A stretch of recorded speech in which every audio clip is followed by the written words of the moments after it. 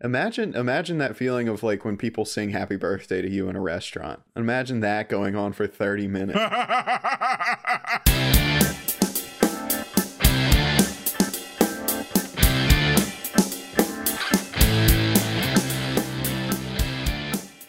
Hi, and welcome to episode of Cinenation. My name is Brandon Sparks. And I'm Thomas Horton. And here on Cinenation, we discuss film genres and the tropes and stories within them. And this month, we are talking about the works of Guillermo del Toro. We are now entering into part 3 of our series on the filmography of del Toro. And Thomas, what have we talked about the past 2 weeks regarding del Toro's work? Well, we've discussed from kind of a timeline. We've talked about how he's someone who started very independently with Cronos, dipped his toes into Hollywood with Mimic and didn't have the best experience with it, went back to independent films with Devil's Backbone, but then really broke out both in like creatively and financially with Blade 2 and Hellboy. He really became someone that studios could go, oh, this guy, yeah, he's got the look of an auteur, but he can knock out a big budget comic book film. Mm-hmm. So that's where we left off kind of with him professionally on his timeline. As far as themes, we were talking about, you know, the overall theme of a lot of times it's not monsters that are scary, it's men, specifically greed. We've talked about how often greed plays into his films. Fascism pops up a lot. Very anti-fascist.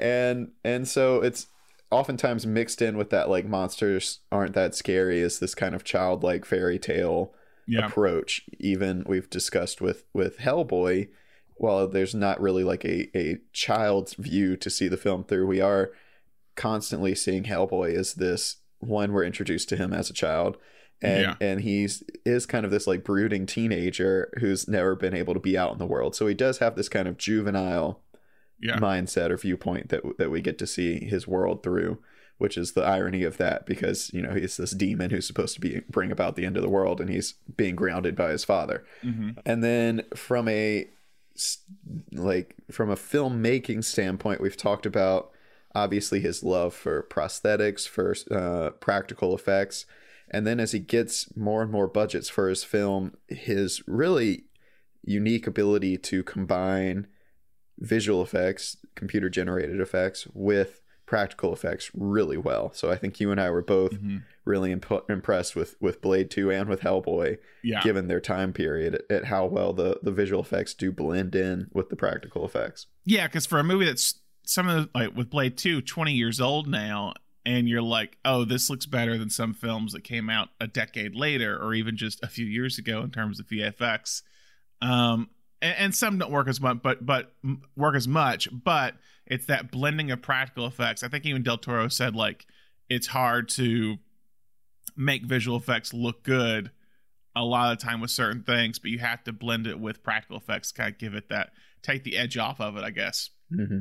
And yeah, he's really amazing at world building from Cronos on. From a small scale to a large scale, he's able to kind of build out the world, the mythology of certain things. And sometimes, I think we'll talk about this with Pan's Labyrinth a little bit. I heard him talk about it in an interview. He was like, you don't have to explain the fantasy of it all. I think sometimes it becomes inherent in the story. Like, you don't know every detail about the fairy tale. Because it's interesting. He talks about how with Pan's Labyrinth specifically, he works a lot with archetypes.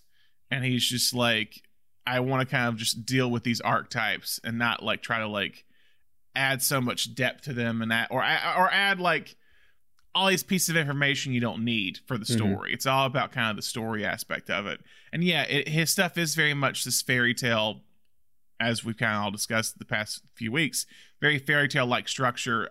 All of his films we'll talk about today have some sort of like prologue or narration or setting up the world you're jumping into. It's very much like once upon a time this happened and now this is happening kind of thing. It's very much I mean with Hellboy 2 specifically, it starts off with a fairy tale that introduces you to the world of what the plot of Hellboy 2 will be.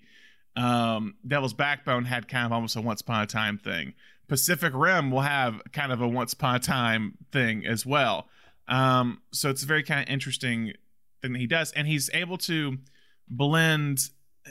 I said it's interesting because everyone we talk about how everyone considers him a horror director in some way, but a lot of his stuff isn't scary, and it's mostly just his films are just dark is kind of the thing. It's that Pan's Labyrinth isn't a horror film, but it's a dark fantasy, and it's that blending of fairy tale. It's I said earlier in the first episode kind of how it's like, in a way, it's like mixing Disney with Hitchcock. It's kind of a dark view of the world, but through a fairy tale. And he kind of, because a lot of fairy tales are very much like that. They're not the kind of colorful, flowery. There's more to them, and there's more kind of meaning behind them. And Del Toro's always trying to capture that. Yeah.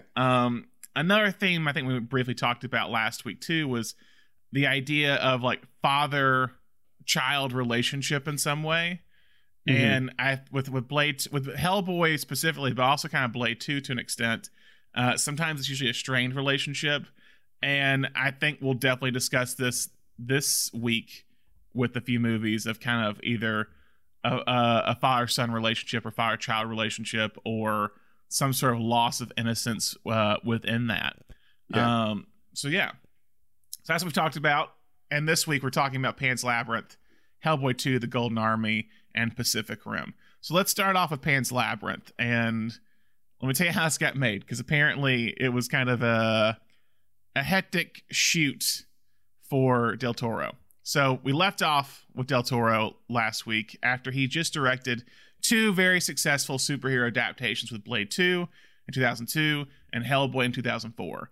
And so after that, Hollywood studios began courting Guillermo del Toro to direct their next superhero film. Del Toro said that he was basically offered every superhero film that was in development, saying, I was thinking about it because it was very tempting, and I said, do I do Pan's Labyrinth or do I do a big movie? The idea for Pan's Labyrinth had been ruminating in his mind for decades. It spurred from a reoccurring dream from his childhood where every midnight a mythical faun would step out from behind a grandfather clock and look and peer at him. For years, he had been jotting down ideas for a variety of projects in his notebooks, but the images, creatures, and ideas for Pan's Labyrinth were the ones that were dominating them. He first began writing notes in the film in 1993, 13 years for the film's release, and right when I think Kronos is being made. One day, while Del Toro was in the middle of contemplating choosing between a Marvel movie or Pan's Labyrinth, Del Toro lost his irreplaceable notebooks. He was in London at the time, and he accidentally left them in the back of a taxi cab, and he was distraught. But 2 days later, the cab driver found them and was able to return them because after looking through them, he realized how important they might be to the person who had lost them. Del Toro took this as a sign that he should be directing his passion project and not some big film. Another film he had turned down also during this time to do Pan's Labyrinth was Chronicles of Narnia, The Lion, the Witch, and the Wardrobe. Oh, no way. Yeah, which would have been really interesting with him doing that. The original idea for Pan's Labyrinth was actually about a pregnant woman who arrived at a mansion in Spain, and her husband worked for the mansion owner, restoring the home. The woman then fell in love with a faun in a labyrinth. They made love, and he asked for the blood of her firstborn in order to open the gate and let her enter the magical kingdom to be with him.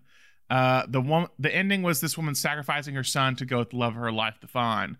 Eventually, Del Toro realized it was more interesting to talk about the magic through the girl's eyes. So that was the previous plot. What did Pan's Labyrinth end up becoming, Thomas? The plot of it. So it is a fairy tale told from a child's point of view. A young girl named Ophelia, whose father has passed away, and her mother has remarried and is pregnant with the child of a cruel captain for the Spanish government after the Spanish Civil War. Yeah. And so she and her mother move out to this house on the countryside where kind of this captain's regiment is set up to root out the last of the rebels that are living in the Spanish countryside. So while her mother is sick with the pregnancy and she's dealing with having this monster of a stepfather, she starts being visited by a faun who tells her that she is the reincarnation of this mythical princess, and she has until the full moon to accomplish all these tasks to be reunited with her family on this other kind of fairy tale realm. Yeah, and it's what's interesting about the movie too, it's like there really are two separate plots. It's like you have the fascist government in Spain plot with the captain, and then you have this fantasy plot with the young girl. And he balances them very well, and it makes you intrigued in both of them. So Sergei Lopez, who plays Captain Vidal, said that Del Toro came to him a year and a half before filming, and he spent 2.5 hours describing the entire plot of Pan's Labyrinth in great detail. So the stuff that Thomas just said. Lopez said it was incredible, and he was hooked, and he asked Del Toro if there was a script, and Del Toro said, no, nothing is written.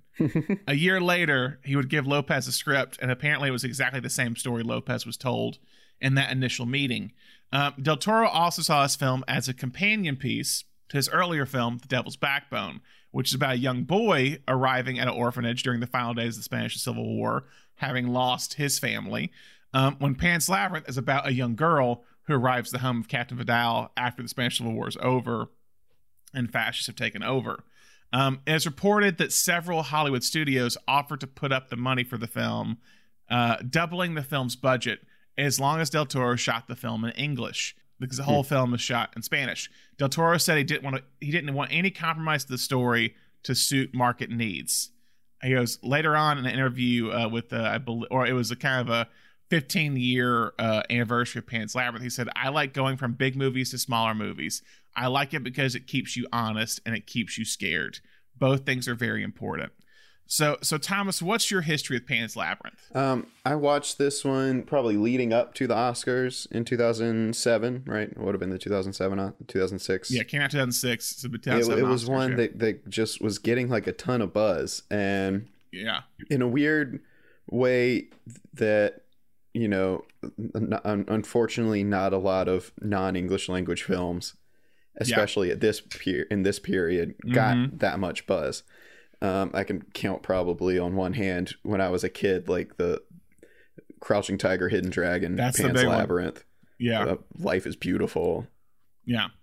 That's probably it. And so this was one, and it was that kind of thing. Like I hadn't been keeping track of this one. I was reading Entertainment Weekly at this point, but not like I wasn't as like deep into the development and that kind of thing as I got later on in high school. But I do remember like at some point making the connection, like, oh, this is the guy who did Hellboy, which I said last week. Like I was a huge fan of Hellboy. My mom loved Hellboy.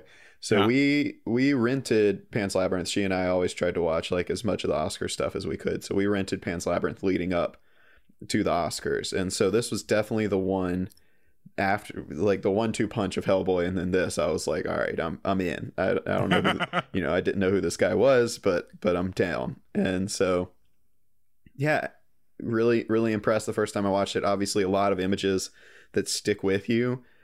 So it felt a lot fresher to me, but when I sat down to watch it this weekend, I was like, I don't think I've watched this all the way through since the 2007 Oscars. So yeah, it was definitely an interesting experience revisiting it. Yeah, I only watched this back then, but it does make you wonder, especially coming from, because I don't know how it was with you, accessibility wise for foreign language films in the South. Like, it makes me wonder if this was one of, if not the first, like, foreign language film I saw. Because, like, we were in high school when this came out. And I feel like I saw this in high school. I don't know if it was right around the Oscars. It might happen a few years later. I'm pretty sure it was in high school. So it feels like this is one of those, like, early films of, like, that you see that's a foreign language film.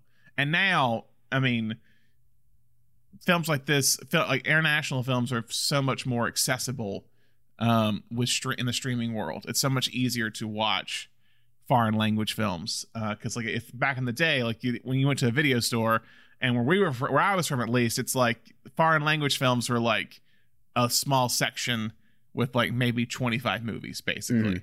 And it was always kind of like put somewhere, kind of buried in the library somewhere. So I don't think I saw this like right when it came out, but it happened a little bit later, and it was always one that kind of like I feel like this is the movie, in my opinion, that my brain always jumps to with Del Toro of all the films. I definitely think this is the one that cemented him as an auteur. Yeah. You know, anyone who, you know, I think it would be pretty rare outside of like film critics to have been like hyper aware of him for, as like we were saying, as hard as it was to find foreign language films at that time, to be aware of him from Cronos, from Devil's Backbone at that point. Yeah. And so I do think a lot of people were probably aware at least of Blade 2 and Hellboy, but then for this one to come out and get all the Oscar buzz and kind of break through that non-English language barrier we were discussing, I think this is the one that made people go like, oh, that's a Guillermo del Toro film. And like that, it's what kind of set the definition, even though, you know, it's following, like we said, it's following along with all this stuff he established very early on as his style. I do think this is the one that became like his calling card.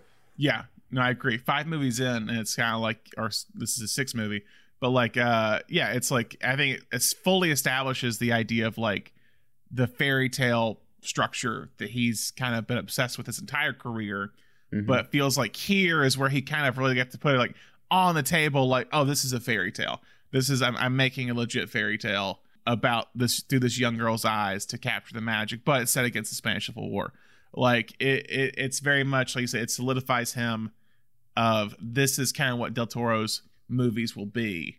And then for some reason, people spend the next few years thinking he's a horror director after this, or really pretty much till now, because of the stuff he likes. So when watching the movie this time, what were some favorite things you had with their favorite scenes? I mean, I'm still, you know, absolutely blown away by the creature design of it all. Yeah. Doug Jones is absolutely killing it in this, especially someone I don't know. You've probably got some background on this.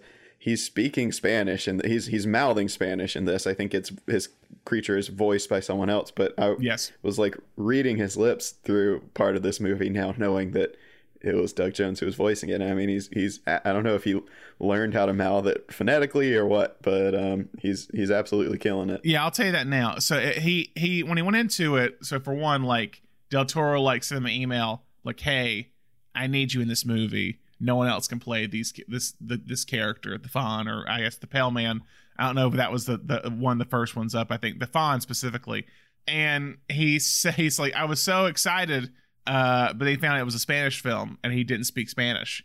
And he said he was terrified. But basically Del Toro had said, oh, just learn it phonetically. But he's like, no, I want to like know what I'm saying and like the meaning behind it all. So he would spend like in the makeup chair every day, 5 hours learning kind of Spanish and going over his lines to understand what was happening.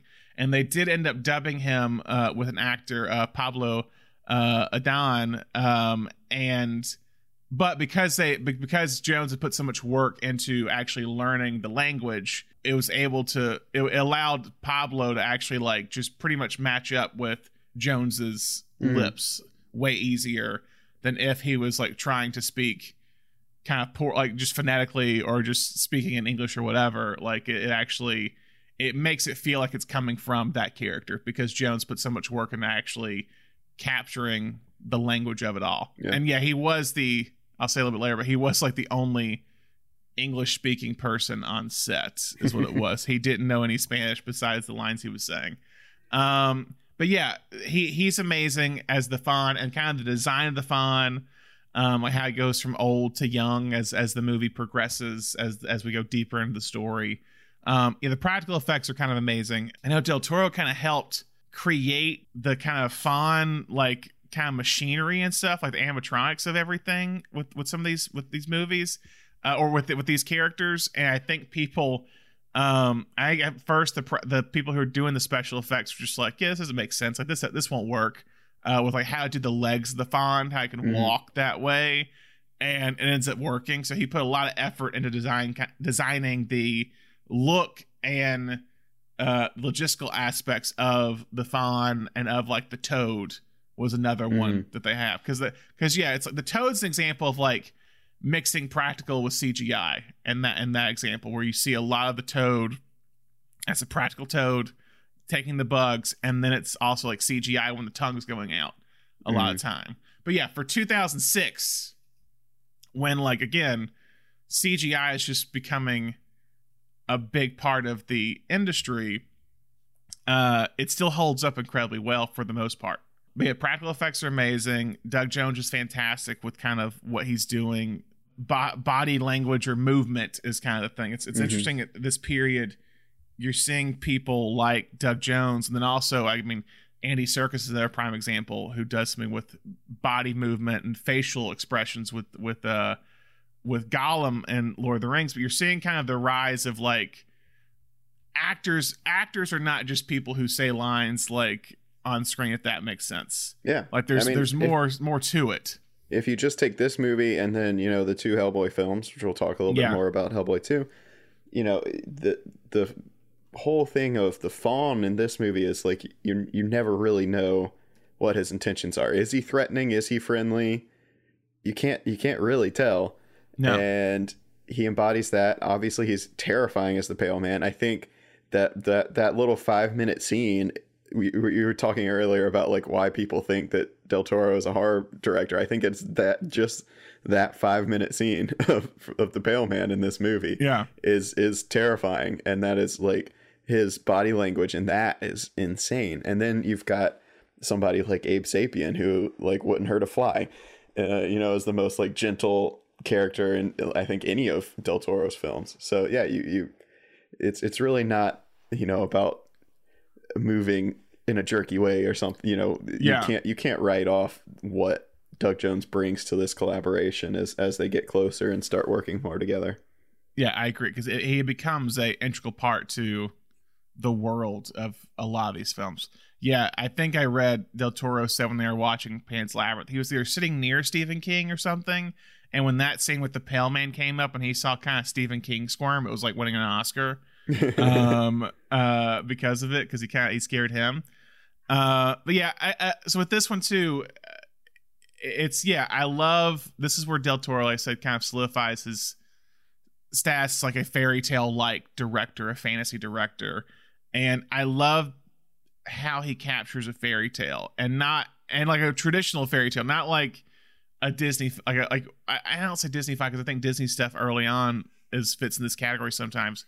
But I think what we know is like fairy tales, he goes like the more traditional route of it being a darker fantasy about the kind of challenges you go through. The Grimm's fairy tales. The Grimm's fairy tales. These darker fairy tales with meaning in some way.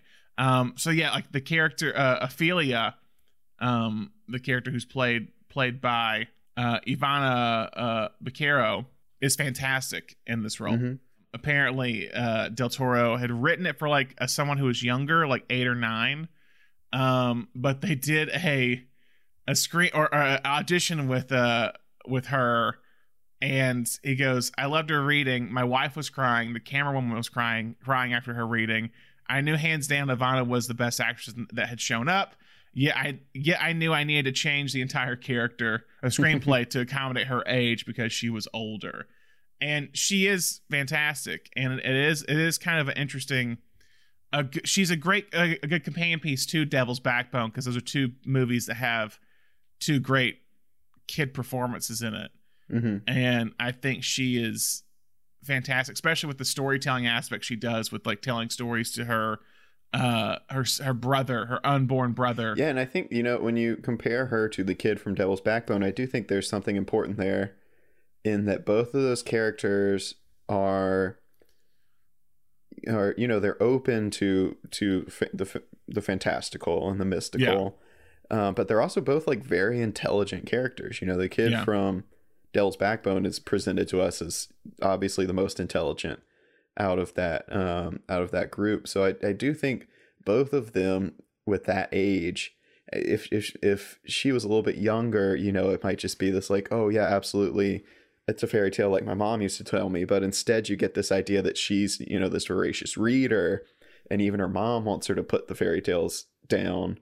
And it's just like this imagination that her like pursuit of knowledge, her pursuit of literature has opened up her imagination in this way. So it's almost like he's tapping into this perfect age where, you know, you still have that wonder from being a kid, but you're also expanding your world. And so she's old enough to recognize that Mercedes is helping the rebels and you know, old enough to know what's going on around her, but also still innocent enough to try and escape to that fantasy world. Yeah, I mean, you bring that part, like knowing what she's around. Anytime like her mom's like, "Oh, you need to talk to your father," and she's like, he's not my dad.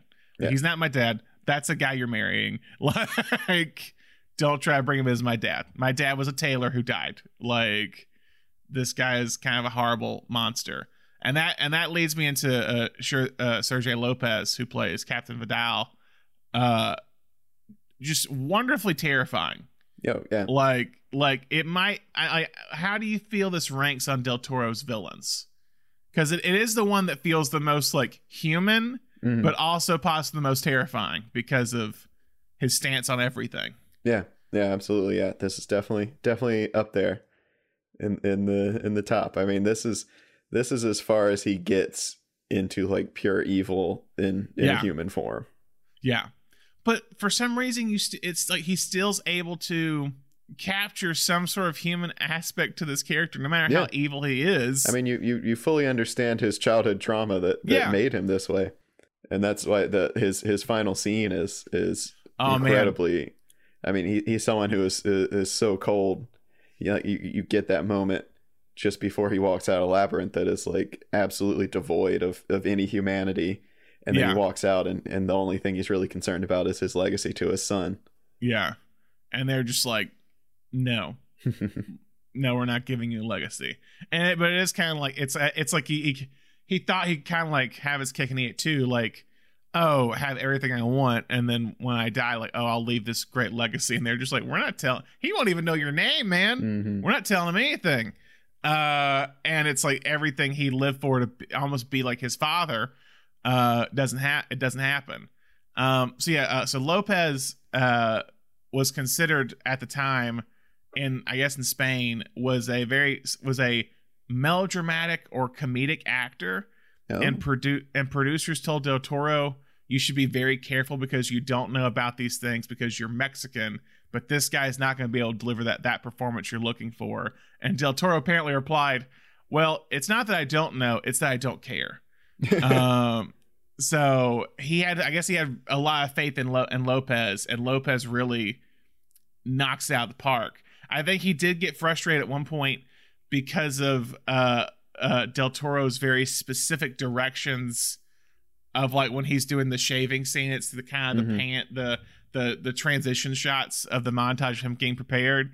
He said like he's telling you like smoke 3 times and do this movement this many times. And he became so annoyed at first because of the very precision like direction that was being given. And I think by the end, I think Del Toro said he was the most like precise actors in the entire cast once the movie was over because he had gotten used to that. But yeah, so I also love the Mercedes, who's the housekeeper, because she's the character that's like, again, we kind of saw this with Devil's Backbone, where like the headmistress of the orphanage and the doctor are helping the rebels during the Civil War, and now you have Mercedes, who is in a very similar way helping her brother out, who is part of the resistance after the Civil War is over, but she becomes a bigger part of it by the end, compared to Devil's Backbone. She essentially becomes kind of a leader of the resistance once her brother is killed. Spoiler alert, is killed by the captain. She becomes highly influential in this kind of resistance group. But yeah, you see, like in the intro of Vidal, it's like one of the early scenes is like when he kills the old man and his son. Mm-hmm. Like right thing, you're just like, this guy is like pure evil with how he kills the kid or the guy or the old teenage son, it looks like, and the father. Like it's just like, and then it's the kind of thing of like, because they basically say, as I'm seeing, it's like they basically say he was hunting rabbits, but because they're in this kind of military area, they see this old man with a gun, they think he's part of the rebels. And he said, "Oh, I was hunting rabbits." They had searched his stuff. They didn't find any recollection or any kind of rabbits or anything that he had been hunting. And then once the captain kills him, they find the rabbits. He's like, oh, be more careful next time before I kill someone. And then he eats the rabbits for dinner the next day. Like, it's very like, it's such a cold character. Yeah. Well, and that scene also introduces that, and this is something I think Del Toro would have lost if this was a studio film as well, but there are these moments of brutality that are, they're putting as much effort into the prosthetics or the practical effects for those moments as they do for the fairy tale moments. So you quite literally have him bash that guy's face in that scene. And I mean, you see it happen. And you see it, yeah.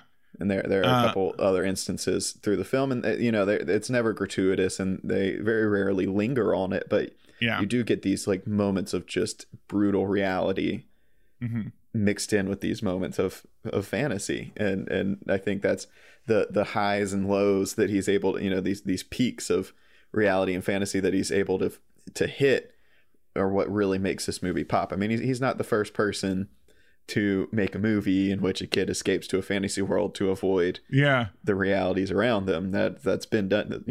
Jim Henson did it. The Page Master. I got you. But yeah, the way that he goes through so much effort to build the world of the fantasy, but then to also really establish the raw brutality of the real world, makes it stand out for sure. Yeah. Another thing about the look of it too, it's the cinematography of it. I don't know how it was when you viewed it through your spot, but like the cinematography of it is pretty gorgeous. And I think it's also because you see a lot of his like amber colors for the fantasy world, and the very dark kind of cold blues for the real life, or for the main world. And that stuff he's been playing with for a while. Like, I think you have those warm kind of hues in Devil's Backbone. I think in Blade 2, you have both warm when they're on the surface and cold when they're in the sewers, trying to find the vampire, the kind of the Reapers. Hellboy has similar things to it. It's like his color palette is always very interesting, but Pan's Labyrinth kind of again brings to the forefront more because it's so specific of. This is fantasy world. This is real. This is the Earth world, and the colors kind of represent that. There is one scene I think that's very powerful, just in the way that he shoots it and blocks it, and performance and everything. But that's the death of the Doctor. I think that is so incredibly well done in the way that he shoots it, in the way it's performed. You get it's a really like. It's one of those moments that is like, it's noble, it presents this man with like the most noble death he could get, but it's also completely shows you the uselessness of murder and the tragedy of it all without romanticizing it in any way. It's pretty incredibly done. And also too, it adds weirdly even more to the captain's character, that like the captain would rather kill this doctor, the man who's been taking care of his sick wife, to she'll give him a son. He would rather kill this man because of a pride moment and upset that he disobeyed orders, than possibly like save his wife and possible unborn child. Like, that's how kind of cold this guy is, and he just shoots him point blank, and at first like you don't like, you think he's gonna let him go, it feels like, and then it's just like pure cold-blooded shot in the back. That's it. We don't see the bullet erupt out of his chest. He doesn't even flinch. He just keeps moving, and you're like, maybe he missed. Maybe it was a warning shot, and then he just falls to his knees, and you're like, oh no. And it's and the Doctor's character is always interesting because again you see him kind of like, he is for a while he's kind of he's helping Mercedes with providing antibiotics to the Resistance, but he's always kind of like on the side. Like, he never like, oh, this is all I can get. He's never like really actively trying to be a part of it. It's more just like out of their friendship. And then when that moment happens, that's kind of when he fully kind of like, it's that he's naturally a good person is the thing. He's not really picking sides. He's just naturally a good human being, and that's essentially his downfall in the world of life, basically. Yeah. So when making the movie, Del Toro said everything that could go wrong on Pan's Labyrinth went wrong. The crew also thought that we were insane. The Spanish crew thought that I was a complete fool in the mountains screaming nonsense. The shoot was apparently so stressful and hectic that Del Toro lost a total of 40 pounds while making the movie. Oh my goodness. The film apparently ran out of money at one point, so Del Toro gave up his salary as a director and producer and back-end points to finish the movie. As I said, Doug Jones was the only American on set and the only person who could speak Spanish. It sounds like Del Toro was the only bilingual on set. They could talk to him. Del Toro said that the first day Doug showed up, the crew was like, "What is this American dressed as a fawn doing in a fascist period movie?"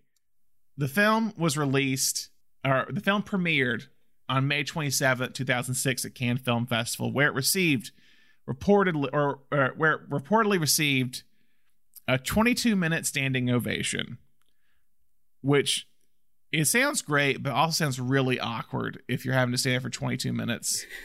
Those stories always come out and they're just like, yeah, everyone stood and clapped for 30 minutes. I'm just like, why? I would leave. Like, this is a great movie, but imagine that feeling of like when people sing happy birthday to you in a restaurant. You know? Imagine that going on for 30 minutes. Nobody wants that. I mean, there's a great video, you can find it, of like when Once Upon a Time in Hollywood premiered there, and it's just like 7 minutes, and the cast and crew feels like they seem so awkward. Mm-hmm. Like Tarantino is just doing his like at one point because the camera's like up on their face. Oh yeah, I've seen that video when it's like getting up so close. And he's to just them. like he's just doing the peace sign over his eyes or whatever. And Margot Robbie just kind of like, thank you, like doesn't know what to do. And you can tell Pitt and DiCaprio just like want to get out of here. It feels like, and like that's 7 minutes. Picture that for 22 minutes. I'd be like, we can go, we can leave. You can keep clapping, but I'm gonna leave. Yeah. Maybe I'm not appreciative, but that just sounds like, yeah, 22 minutes is a long time. That's a whole episode of The Office. Like that you're just standing there watching them clap for you. Anyway, the film later opened in Spain first on October 11th, 2006, and would open in Mexico a little over a week later. It would not be released until December 29th, 2006 in the United States. Where it would only gross $37 million, but it would have a worldwide gross of $83 million against a $19 million budget. If that 22-minute standing ovation didn't tip you off, the film did receive rave reviews once it was released. It currently sits at 95% on Rotten Tomatoes, and our go-to film critic Roger Ebert gave the film 4 out of 4 stars. And at the end of the year, when he was compiling his top 10 movies of 2006, he stated, "Even in a good year, I'm unable to see everything. And I'm still not finished my 2006 discoveries. I'm still looking at more 2007 movies too, and that list will run as usual in late December. Nothing I am likely to see, however, is likely to change my conviction that this year's best film was Pan's Labyrinth." The film would also make a lot of noise at the Oscars, finally catapulting Del Toro as a favorite amongst his peers, and a rare feat for a national film. It received a total of 6 nominations, including Best Original Screenplay. The film would win 3 Oscars for Best Makeup, Best Cinematography, and Best Art Direction. If you notice, I didn't say it didn't win Best Foreign Language Film. It actually lost Best Foreign Language Film to the German film The Lives of Others. Oh, that they were up against each other the same year? Same year. I love that movie. That is a fantastic film. That's a tough call, man. Oh, I didn't realize they were the same year. I'm going to read this for you. So Best Foreign Language Film, it's Lives of Others, Pan's Labyrinth, After the Wedding, which is Suzanne Bier, Days of Glory, and Water. So you have Pan's Labyrinth, Lives of Others. Let me read you the Best Picture nominees, and you tell me, do you substitute any of these for either of those 2 films? The Departed, which won, Babel by Iñárritu, Letters from Iwo Jima, Little Miss Sunshine, and The Queen. Letters from Iwo Jima I do like better than Flags of Our Father. I think it's the superior of the 2 films. Don't know if it belongs up there, but Departed I stand by. I know there's a lot of hate out there for The Departed being the best picture of the year, but I love The Departed. I'm still waiting on the backlash to The Departed backlash where everybody's like, actually, no, that's a great movie. Yeah, I would definitely get rid of The Queen and probably Letters from Iwo Jima and put both of those in the best picture run, because I completely missed that those two were the same year, but I do really love Lives of Others. Also, some movies that same year were Little Children, United 93, Half Nelson, Blood Diamond, Pursuit of Happiness. I love Blood Diamond. Yeah, Notes on a Scandal, Voltaire by Pedro Almodovar. Ooh. And Devil Wears Prada and Dreamgirls. That was the another big one, was Dreamgirls. Yeah, Babel's a weird one too. It's definitely not my favorite Inarritu. I don't know. I'd be tempted to pull that one out of the running too, but it is still like a very interesting film. I actually haven't seen Babel. I'll admit that. It's a weird choice. Like, it's one of those that you're just like, if Brad Pitt and Cate Blanchett weren't in this movie, it wouldn't be nominated for Best Picture of the Year. Okay. Yeah, odd year. I was a freshman in high school. Now that this puts in perspective, because I remember The Departed came out and we had a teacher who's like, I'm not a fan of The Departed, just too much like cussing in it. And I'm like, okay. I remember my mom and one of her friends having a conversation where she was like, yeah, it was just too much cussing, and her friend who was like traveled for business was like, that's how people in Boston talk. And I was like, okay. Oh, that's great. But yeah, so the film did win Best Makeup, Best Cinematography, and Best Art Direction. So, after the critical and financial success of Pan's Labyrinth, Del Toro again found himself with a ton of offers for other movies. Ones he allegedly turned down during this time were I Am Legend, a film adaptation of Halo, which was one of the big ones, which was apparently offered to him by Peter Jackson. Allegedly, he turned down Harry Potter and the Half-Blood Prince. Don't know how true this is. I do know he was offered Harry Potter and the Prisoner of Azkaban earlier in his career. And he said in 2017 that was the only film he regretted turning down when looking back on it. But he would turn all of these films down to work on the sequel to the 2004 film Hellboy. A sequel for Hellboy was announced a month after the release of the original film, but certain things got in their way when trying to make it. The original studio that did the film, Revolution Pictures, lost its deal with Sony Pictures, or Sony. So as a company, they began exploiting rights to their earlier films to other studios for either sequels or remakes. The big one being they licensed the rights to a Hellboy sequel to Universal Pictures in August of 2006. And so after the release of Pan's Labyrinth, Del Toro finally gained enough clout to get the movie into production at Universal, and it would start filming in June of 2007 in Budapest. So Thomas, what's your history with Hellboy 2 after? I mean, it's kind of probably the same as Hellboy 1, I assume. I saw Hellboy 2 in theaters. That was definitely my first Del Toro theater experience. Wow. But yeah, I was hyped. I was a big fan of the first one. Was ready to come back for the second one. It had been, it'd been long enough that I feel like for a while there, FX was running the first one like every weekend. Yeah. So I'd seen it a lot at that point, and saw it opening weekend. Okay. Yeah. I came to this one again very late in the game. I think I watched them both back to back. I think it's just a video store thing. This is a cinephile thing in LA. Maybe I'm wrong, because I feel like I know I was not watching Hellboy 2 when it came out. I was sorry. I was not one of the people who was on that boat at that point yet. I'm all for a third one, by the way. Now. But yeah, so what is Hellboy 2, The Golden Army about, Thomas? So it's about Hellboy and his BPRD team who are tipped off to this kind of elven prince who is wreaking havoc across New York. Yeah. And as they try to track him down, they come across his twin sister who tells them that he is trying to break this pact between the elves and the fairy tale creatures and the humans, that they made a pact for peace hundreds of years ago, and they've lived separately.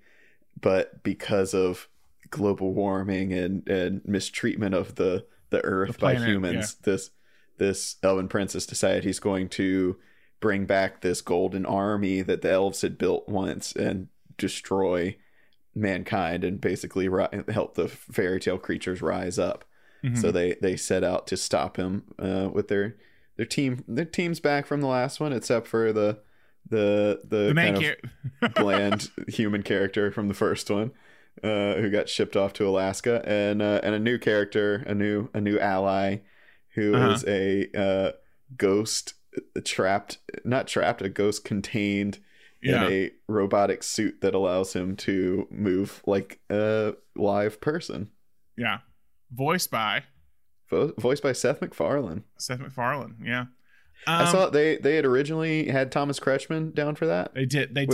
He was the head vampire in Blade 2.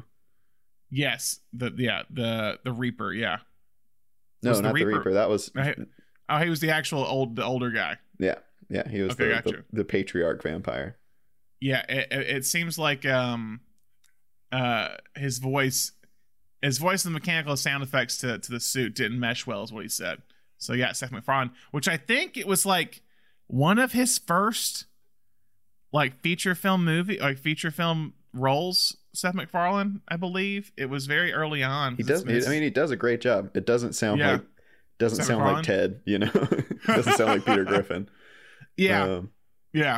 That's the one where like it feels he's actually showcasing his voice acting in a different way. This movie is like one of the best to be continued films, if that makes sense. Like it didn't set up for a sequel, but it very much leaves you like, oh yeah, we can definitely do one more for this, like to kind of close it, because we've been kind of referencing it's like seeing Avengers Age of Ultron, when they reference the Tony Stark thing where he's like up in the like fighting Thanos and everyone's dead. It's like seeing that and then never getting that is what this series feels like. When you see Hellboy being like, oh, he's going to end the world. Don't trust him. He's going to end the world. These human and it's like the prince is like, that don't think you're human. You're not. They can't accept you. We're leading to this big thing that we have never gotten. Yep. And it sucks. But again, Ron Perlman is fantastic in this.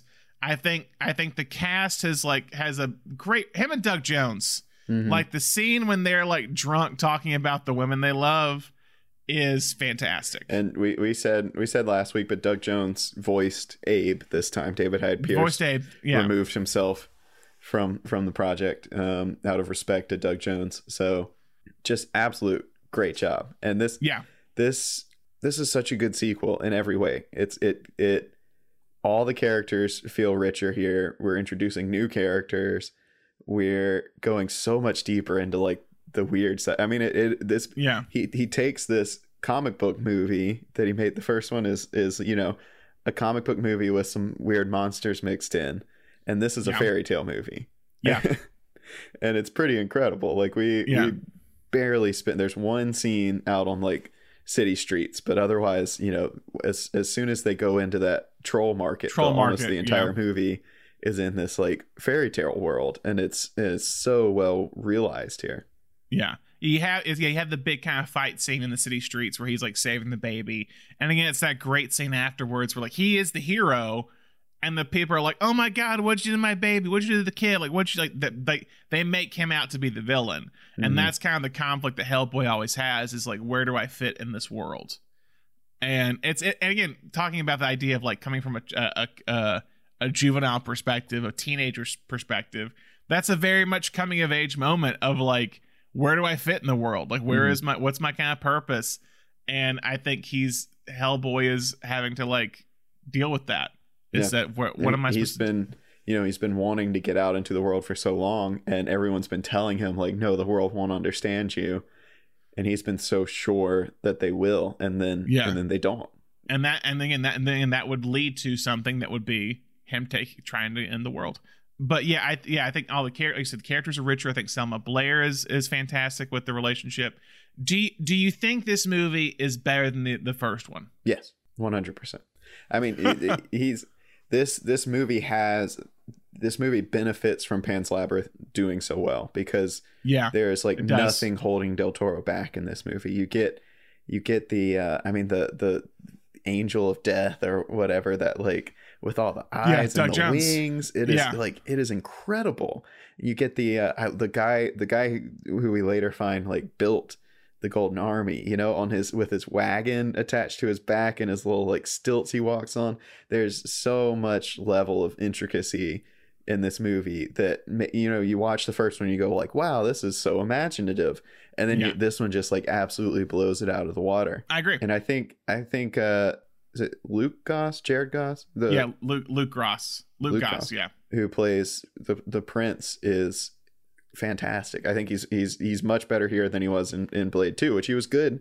He was good in Blade 2, but he was no Mac in Blade 2. Yeah, you're correct. But you really like the end, and it's also a little bit of Danny Elfman does the score for this one. Yeah, he does. A little bit of Danny Elfman's score coming in, but that throne scene, like the end of the throne scene, is so well done. It is truly one of those things where it hurts everyone there to have to stop this guy, and they fully understand his point of view, but they also have a duty to protect the world.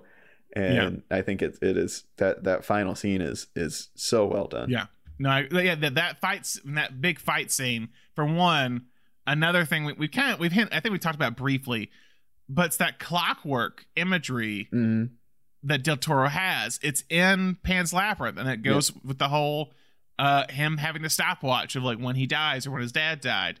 And with this one, it's this fight on clockwork. It's this, it's this interesting kind of perspective of time and the inner workings of time.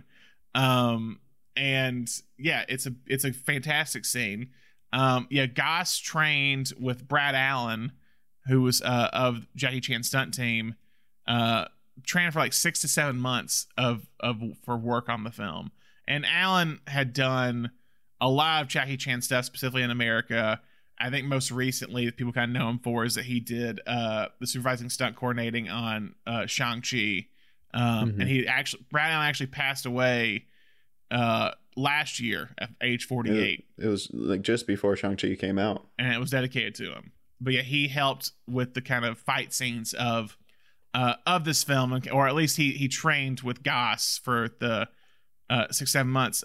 Someone else who's considered for this movie for the role of Prince Silverlance, Charlie Hunnam, was going to possibly play the Prince, but they went with Luke Goss instead. Yeah, I also love, again, the opening kind of prologue. Again, we had a prologue in Pan's Labyrinth with very much like a Once Upon a Time. This was a little bit different, but it is John Hurt telling a young Hellboy the story of the Golden Army around Christmas, and it gives us insight into this world. Yeah, and it's visualized in this really cool way. Yeah, it's done kind of in this like animated kind of imagery, basically, with this introduction. This is a really strange studio comic book film. And it is so imaginative and it's so pure. That's the weirdest thing to capture about the Hellboy movies. It's like they have so much heart, and especially watching it this time. And I'm someone who thoroughly enjoys the Marvel machine, but there is people who don't have a lot to say about how kind of cookie cutter they've become and kind of devoid of quirk and heart. And so it's just kind of wild to go back and watch this movie and be like, this is also a comic book movie. Yeah. You know? I mean, it feels like with the humor aspect of it, with the heart aspect of it, does it feel like an early predecessor to, like, say, James Gunn's movies with the superhero world? Yeah, absolutely. I think his, well, you know, kind of the prosthetics they do, and especially in the Guardians films, I think those owe a lot to this movie specifically. Yeah. So, like several of Del Toro's big studio films, when it came to its release and box office, something usually stands in its way. With Blade 2, people believe that NCAA Final Four had a massive impact on the film's second weekend box office. For Hellboy, it was theaters in the South that refused to show a movie with the word hell in the title, especially over Easter weekend. And can you guess what affected the release of Hellboy 2: The Golden Army after it was released on July 11th, 2008? Oh, God. I feel like I'm failing history class right now. What happened? It's okay. It's not a history thing. It's a movie thing. Oh, okay. The Dark Knight. You know what? I do kind of remember those coming out around the same time. During the film's first week, it was actually Del Toro's best opening ever, grossing $35.9 million at the box office, $12 million more than the first film made in its first weekend. Critical response was also great, with some calling it a superior film to the original one.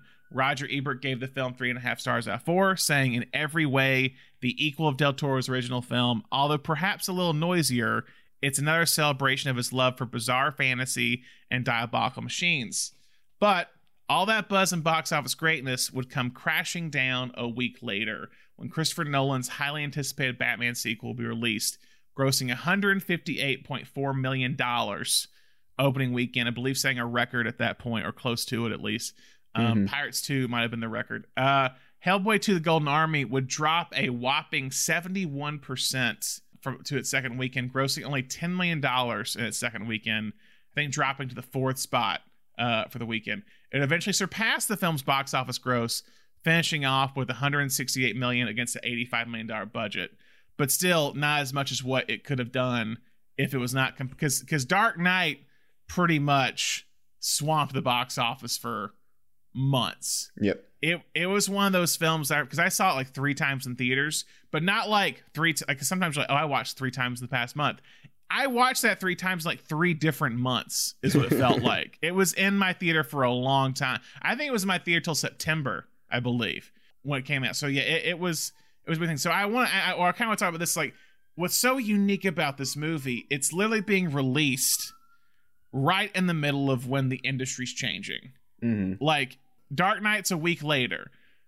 Iron Man is 2 months before this. It's the summer of superhero movies, or the beginning of it. And Hellboy 2 just gets caught in the crossfire, basically. And it feels like what do you think happens if Hellboy 2 comes out a year later? Do we get a third movie? Yeah, I think we do. I think we get a third movie, but then it's interesting, you know, if the third movie's happening as the beginning of Avengers is happening, then you get sucked up into all this like, oh, that's true. We're gonna make a Dark Horse universe, and I think if this had come out any later, I don't know that it would be I don't know that Del Toro would have the like carte blanche from the studio that it feels like he has with this. That's fair. So I think if superhero movies are recognized, once they start being recognized as this like cash cow, I think you have people at the studio taking a lot more interest in how they're made, you know? Yeah, that's true. I mean, anytime things can make a lot of money, the question becomes, okay, how can we make more money? So we should add more restrictions to things. Yeah, is what usually happens. Like that's what always happens. I know people who are like, that was a great idea, it really worked. Let me have more involvement in it to make it work better. Yep.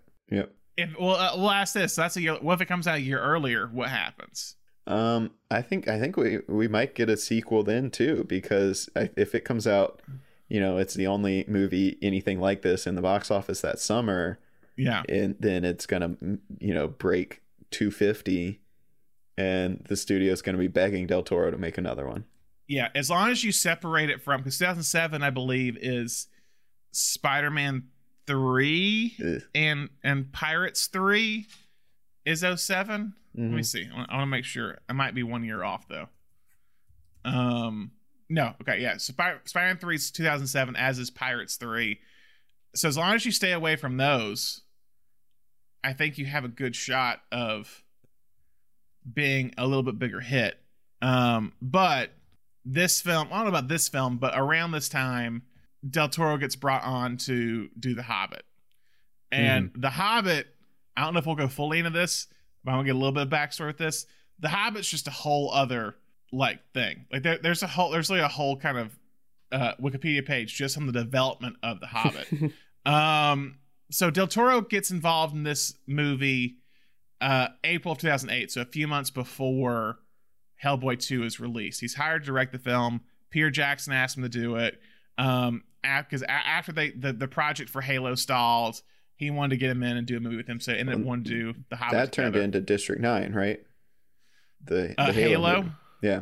Did it? Is that what happened? Yeah, that was, from what I've heard, because they were supposed to shoot the Halo movie in Africa, and Oh yeah. and that they kind of rerouted not all the money that they had intended for District 9, but that's when Jackson kind of tapped that director and was like, let's do this project. So yeah, that's what I've always heard was like, without Halo, without the failed Halo movie, we wouldn't have had District 9. That makes sense. Yeah, because he looked at Neil Blomkamp for it says for right after that, after Del Toro was in talks, Del Toro dropped, Blomkamp came on, and that would make sense that it would kind of go in District 9. It's not official, but Jackson did produce District 9, I believe, is what it was. Yeah.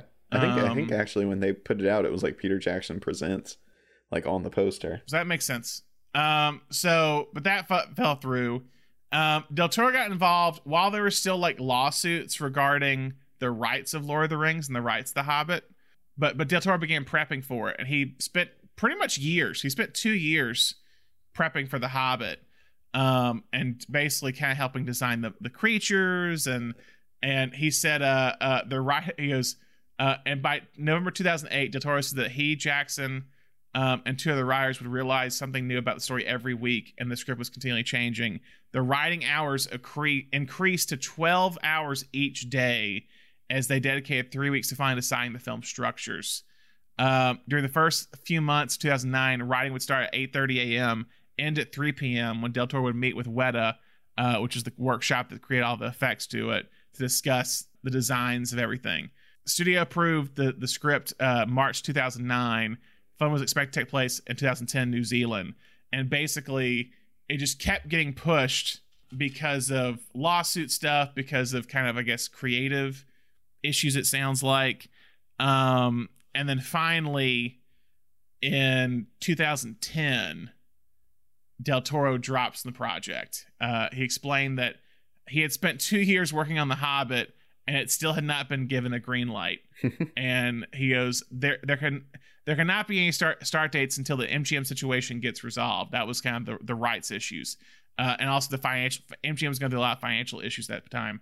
We've designed all the creatures, we've designed the sets and the wardrobe, we have done animatics, planned very lengthy action sequences. We have scary sequences and funny sequences, and we are very, very prepared for when it's finally triggered, but we don't know anything until MGM is solved.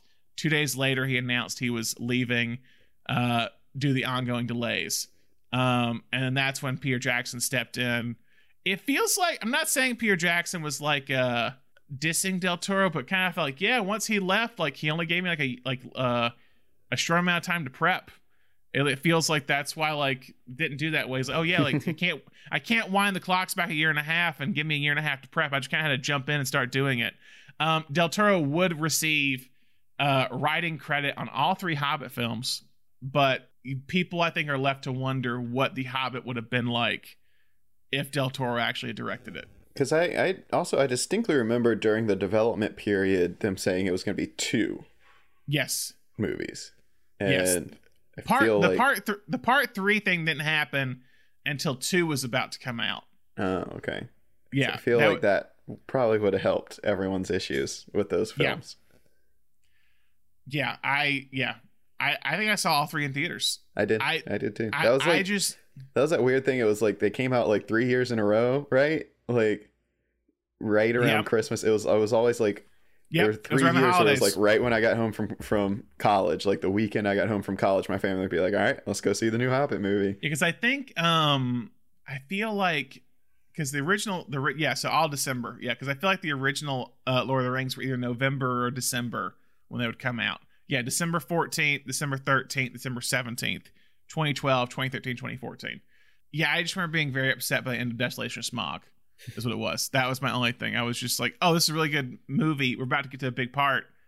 And then credits. And I was like, oh, I gotta wait a year?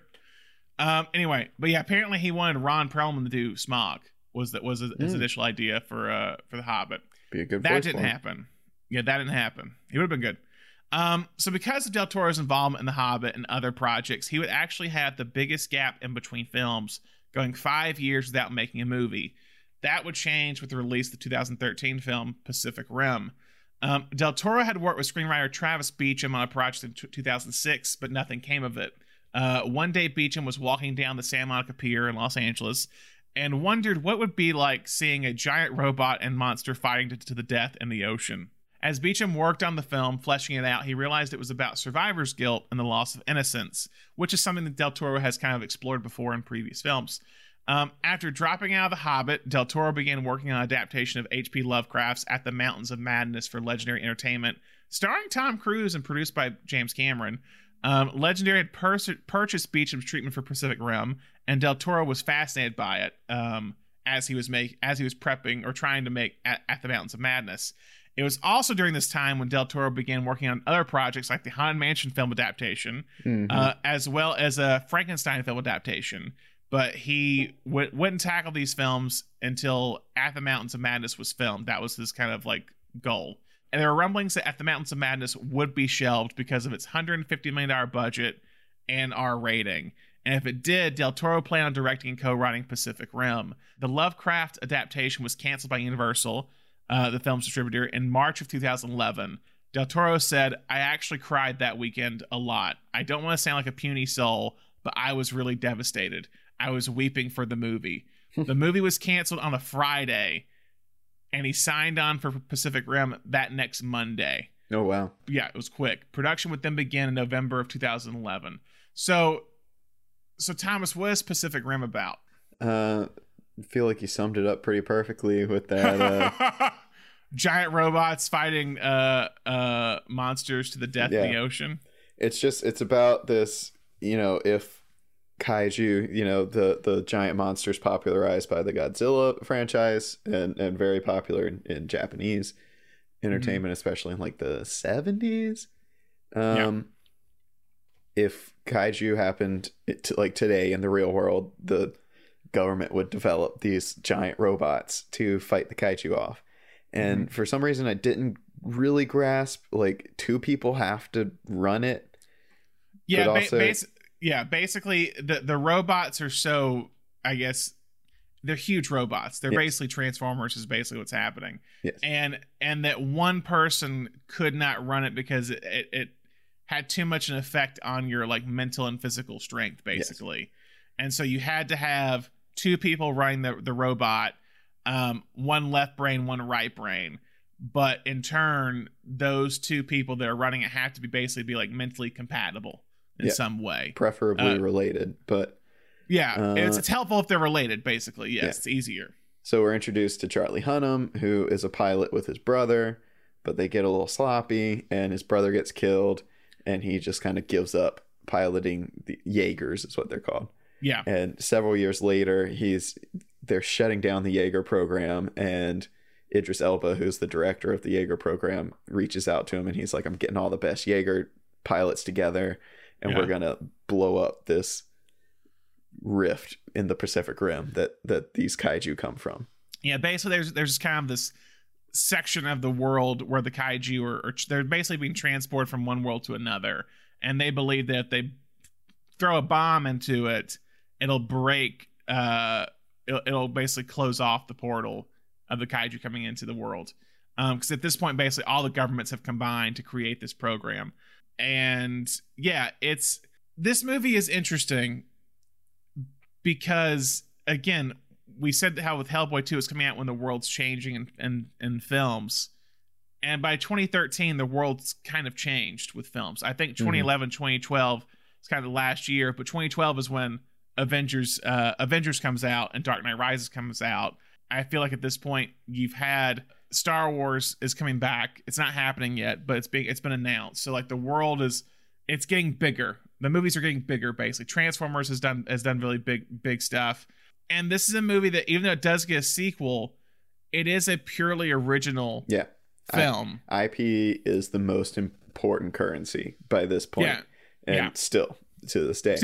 But this is really like 2012 is really when we hit on just like, you cannot make a movie over $100 million if it's not based on something previously popular. And I mean, and also with the big star too. Like, I mean, Charlie Hunnam is a guy where like he was in stuff, but like he was in Sons of Anarchy, but he wasn't big yet. Yeah, Idris wasn't even necessarily. Idris wasn't big yet. No. Yeah, he was doing British television. He was doing Luther. Is what Wire, it was. Yeah. So he was in Thor in 2011, so he wasn't that big. Apparently that part too was offered to Tom Cruise initially, but he couldn't do it because of scheduling conflicts. He was filming Eyes Wide Shut. Yeah, still filming Eyes Wide Shut. Yeah, so it's an interesting movie because I don't love this movie. Nope, me neither. But the film, for what it is, has some sort of heart to it that isn't present in other films of the era. I can watch this movie and tell that it is a very loving homage to kaiju films. I am not a kaiju film person. That the kaiju movies have never really appealed to me. I can't get, I don't like seeing buildings smashed. I can't get it out of my head. No matter how much the movie is like, oh, it's okay, like we've evacuated everybody. I can't. And the only kaiju movie, even remotely kaiju movie I've enjoyed immensely was Kong Skull Island, and I feel like that's because it was all on this island. Yeah, and I didn't have to worry about skyscrapers getting smashed. And so like I can watch this one and see Del Toro having a good time. When a Jaeger picks up a cruise ship and clocks a kaiju across the face with like a giant boat. Yeah, I'm like, okay, yeah. That's fun. That's inventive. I'm sure they're having a great time putting it together. But yeah, it's just it does, the whole time you're watching this movie, it feels like it is made for people who grew up loving the Godzilla movies, and that's not me. Yeah. So, I mean, same.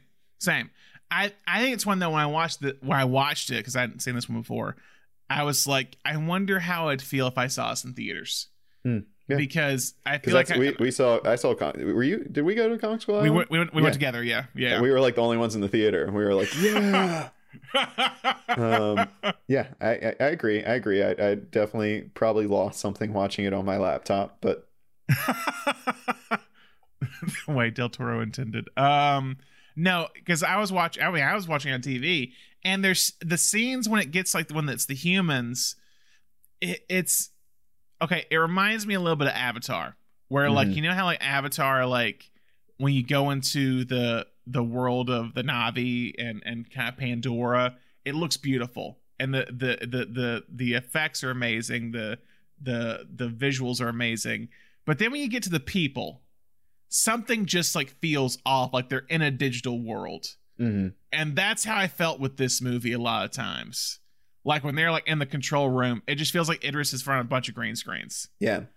I specifically, to that point, when Charlie Day goes looking for Ron Perlman, there's these shots on like the streets of I think they're in Tokyo. Is that where they're meant to be? They're in Hong Kong. Yeah. There's these shots on like the streets of Hong Kong where he's walking through what you can obviously tell is like a whole city block that they've built. And I'm like, oh, this is Del Toro, and he goes into Ron Perlman's little like hideout, and there's all these monster pieces around, and it's brightly lit. But yeah, when they're in their like base and everything's just like metallic and a lot of green screens, like computer screens and stuff, I'm just like, this is not what I come to a Del Toro movie for, Yeah. So yeah, I'm in the same boat. Like I think it has some of his themes. They're kind of buried within it all, but it does have some of his themes. It's kind of there is this kind of loss of innocence. Like it's like both these. I mean, a lot of these characters, it's about loss. Like it's Charlie Hunnam's lost his brother, who he saw basically die. Where they're connected mentally, he actually feels and sees his brother dying, and that's something he kind of can't come back from. And then Maku, who kind of ends up being his partner, played by Rinko Kikuchi. I apologize for butchering that name, but she's also someone who's suffered loss as well. And Idris is kind of this like surrogate father. There's like interesting kind of father relationships with Maku and with Marshall, Idris's character. But there's also kind of father-son relationships with kind of the Hansons, the two kind of co-pilots who are father and son. The son is kind of like Hunnam's rival, essentially. So you have certain things like that in this movie, but yeah, it doesn't. I think there's heart to it, in this film, which is a rarity, I think, for a lot of movies about. I mean, for a movie about giant robots hitting monsters, that's a rarity. Mm-hmm. But it doesn't land for me in this moment in time. Yeah, I think it's one of his weaker movies, in my opinion. But if I saw it in theaters, I might think differently. So if it's showing near me, which it kind of is soon, I might go see it again just to see if I like it more. So Del Toro had never shot a film in less than 115 days up to this point, apparently. But he had only 103 days to shoot Pacific Rim. In order to achieve that, Del Toro scheduled a splinter unit that could direct early in the day before main unit and then on his off days. The director worked 17 to 18 hours a day, 7 days a week for much of the schedule. He developed a new approach to directing actors, allowing looser movements and improv, but he still maintained tight control over the production. Everything 100% goes through me sooner or later. I do not delegate anything. Some people like it, some people don't, but it has to be done that way. You know who that sounds like to me? Sounds like James Cameron. And speaking of James Cameron, I think Cameron would help out in the editing, but two other people would as well. Iñárritu and Alejandro Iñárritu and Alfonso Cuarón helped with editing Pacific Rim because Del Toro wanted to get down to as close to 2 hours as possible. It got to 2 hours and 11. Iñárritu apparently cut out 10 minutes of the movie when Cuarón cut out a few minutes. James Cameron also gets a special thanks with these two directors, as did David Cronenberg, by the way. Because they shot in Toronto, apparently he set them up with a bunch of crew members that they could have on Pacific Rim. But yeah, so this film, again, it still has like the fairy tale little aspect to it. Like it has the prologue. It's like a 17-minute prologue. I was like, we're just spending a lot of time in this world because it's like it was one of those things. I was like, oh wow, we jumped into the action real quick, and then it's Mimic. And then it was Mimic like, again. Yeah, it's like Mimic. Yeah, it's like, oh wow, okay, we're already fighting these kaiju, and then it's like, and that was 5 years ago, and I was like, oh okay. And it's Idris narrating it. So again, it's very much just like he says like, oh, like this many years ago, kaiju started appearing on the San Francisco coast. Again, it's this very once upon a time, again, fairy tale like thing. I mean, I didn't expect to find all this in like almost all of his movies at this point, where you have this like opening bit of like, here's the world you need to know, but it's all been here. But yeah, it's odd. So the film would finish up shooting in April 2012. It was not released until a year later, July 2013. I think because the VFX with this, and I think they ended up converting the 3D. Del Toro initially didn't plan on shooting it. He didn't shoot in 3D. He didn't plan on converting it in 3D. But then I think he later on decided to redo that and actually spent 40 weeks longer to do the 3D conversion. So basically it took a while to adapt that to 3D. The film would be released. It would get decent reviews. I think a lot of people kind of comment on like it's a big monster movie, but with heart, which is very much Del Toro. The film, however, would be Del Toro's biggest hit, grossing a total of $411 million worldwide. But it only made $100 of that million in North America. Apparently, it was one of the few movies around that time that actually made more money in China and other countries than it did in America. Imagine that. Yeah. It grossed a total of $114 million in China, making China the largest market for this film. So yeah, it was a rare English film in history to cross $400 million while barely crossing $100 million domestically. But yeah, a lot of people, I think, love it for the filmmaking of it, and for its heart. It would get a sequel that Del Toro would produce, Pacific Rim Uprising. Also, weird thing I found out, it also developed something that's very much similar to the Bechdel test, called the Mako Mori test, because Mako Mori is the female character in the movie that's Charlie Hunnam's partner when they're in the monster. But she's a character that has a arc, has a story that's not related to the character of the lead male character, but she doesn't talk with another woman in the movie. So they developed this test as like an offshoot of the Bechdel test to kind of say like, just because there's not a woman, that there is like a feminist arc to this character. Yeah. But like the Bechdel test, it also has gotten criticism, but you can research that on your own. So that's kind of where we're at with these three movies. And so now we're here, like, how do you feel about the themes and the tropes and the motifs that he's doing? Like, how is it in compared to the past 2 weeks we've done? They're still there, you know. I think we lose them a little bit with Pacific Rim, but like you said, we get smatterings. You know, we get this moment where Charlie Hunnam's character is in Mako's mind, seeing her experience the kaijus as a kid. So we literally have, you know, forcing someone into a childlike point of view. Right. So we have a little bit of smatterings. It still has Del Toro flavor on it. I do think. Yeah. This one feels a lot less like his stamp throughout. And I think you were going to say, you know, a lot of the reviews were like, oh, it's a big monster movie, but with a lot of heart. I from my friends who I know saw it in theaters when it came out, there was a weird group of my like film friends who were like super into it.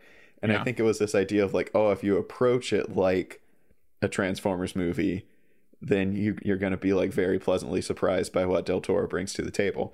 I think what we're doing with this month is approaching all these movies like Del Toro movies, which is kind of the opposite treatment. And that's a fair point. That's why we might be a little bit more disappointed in what it has to offer. But, you know, if we were doing a kaiju movie month, this might emerge as our like favorite kaiju one. movie. Yeah, that's a good point. I mean, again, I think that's sometimes you gotta realize with the show, or people didn't realize what we do with the show. It's like we try to have look at the perspective like, okay, cool, this as this person movie or whatever. Because in comparison to Transformers movies, I'd probably say they're way better. I'm sorry if you like the Transformers movies, but like I would like this more than some of the most Transformers movies. But as a Del Toro film, like you're saying, it doesn't check a lot of the boxes that are in his films that make his films purely him. And maybe it is purely him. Maybe it's more buried. All the stuff is more buried in it. And I think visually, it's mostly him. I think that's all his visuals and what he likes doing. But yeah, it just feels different than the rest of it. I think it's the. I'm not saying it's Mimic in terms of quality, but I'm saying it feels like the closest to Mimic is like it feels more like just a plain crowd pleaser, or just a crowd pleaser, with heart, with some thoughts behind it and comments on it. Just feels a little bit distant from the other Del Toro films we've watched. Yeah, but obviously, and this is probably for that reason as well, just talking about this week holding up to the past weeks, obviously Pan's Labyrinth is his real, you know, seal of this is me, this is Guillermo del Toro. Like we said, I think it's become kind of the touchstone for what is a Guillermo del Toro film. Yeah. And then, like I was saying, I absolutely love all of his auteur flavor that he brings to Hellboy 2 immediately after that. So yeah, definitely the childlike viewpoint, the fairy tales, viewing something kind of dark through a fairy tale, like you said, kind of bringing back those classic Grimm's fairy tales, and very interested to see where that heads next week, because I feel like next week he kind of starts branching out a little bit with with all these things, because I think next week feels like, for lack of a better word, feels like the most adult of his parts that we've done. And we've talked a little bit with like Devil's Backbone about how it was a tribute to kind of the Castle horror films or the Hammer horror films. And I do think next week, what I'm expecting is next week's period that we're tackling feels like he's specifically tackling genres. And, you know, maybe he started that with Pacific Rim, I think kind of kicks that off. It's like, what if I did a kaiju movie in modern day with all of the resources that are available to me? And I think next week is when we're really going to see him take 3 films that are essentially, what if I take this genre, especially like classic genres with these 3? Yeah. What if I take this really classic genre that I love and update it is what we're going to see next week. Yeah. Or just, this specific period I love and update it. So you have, next week we're doing Crimson Peak, The Shape of Water, and Nightmare Alley. Nightmare Alley I know is currently streaming on HBO Max and Hulu, for those that, if you want to go see it.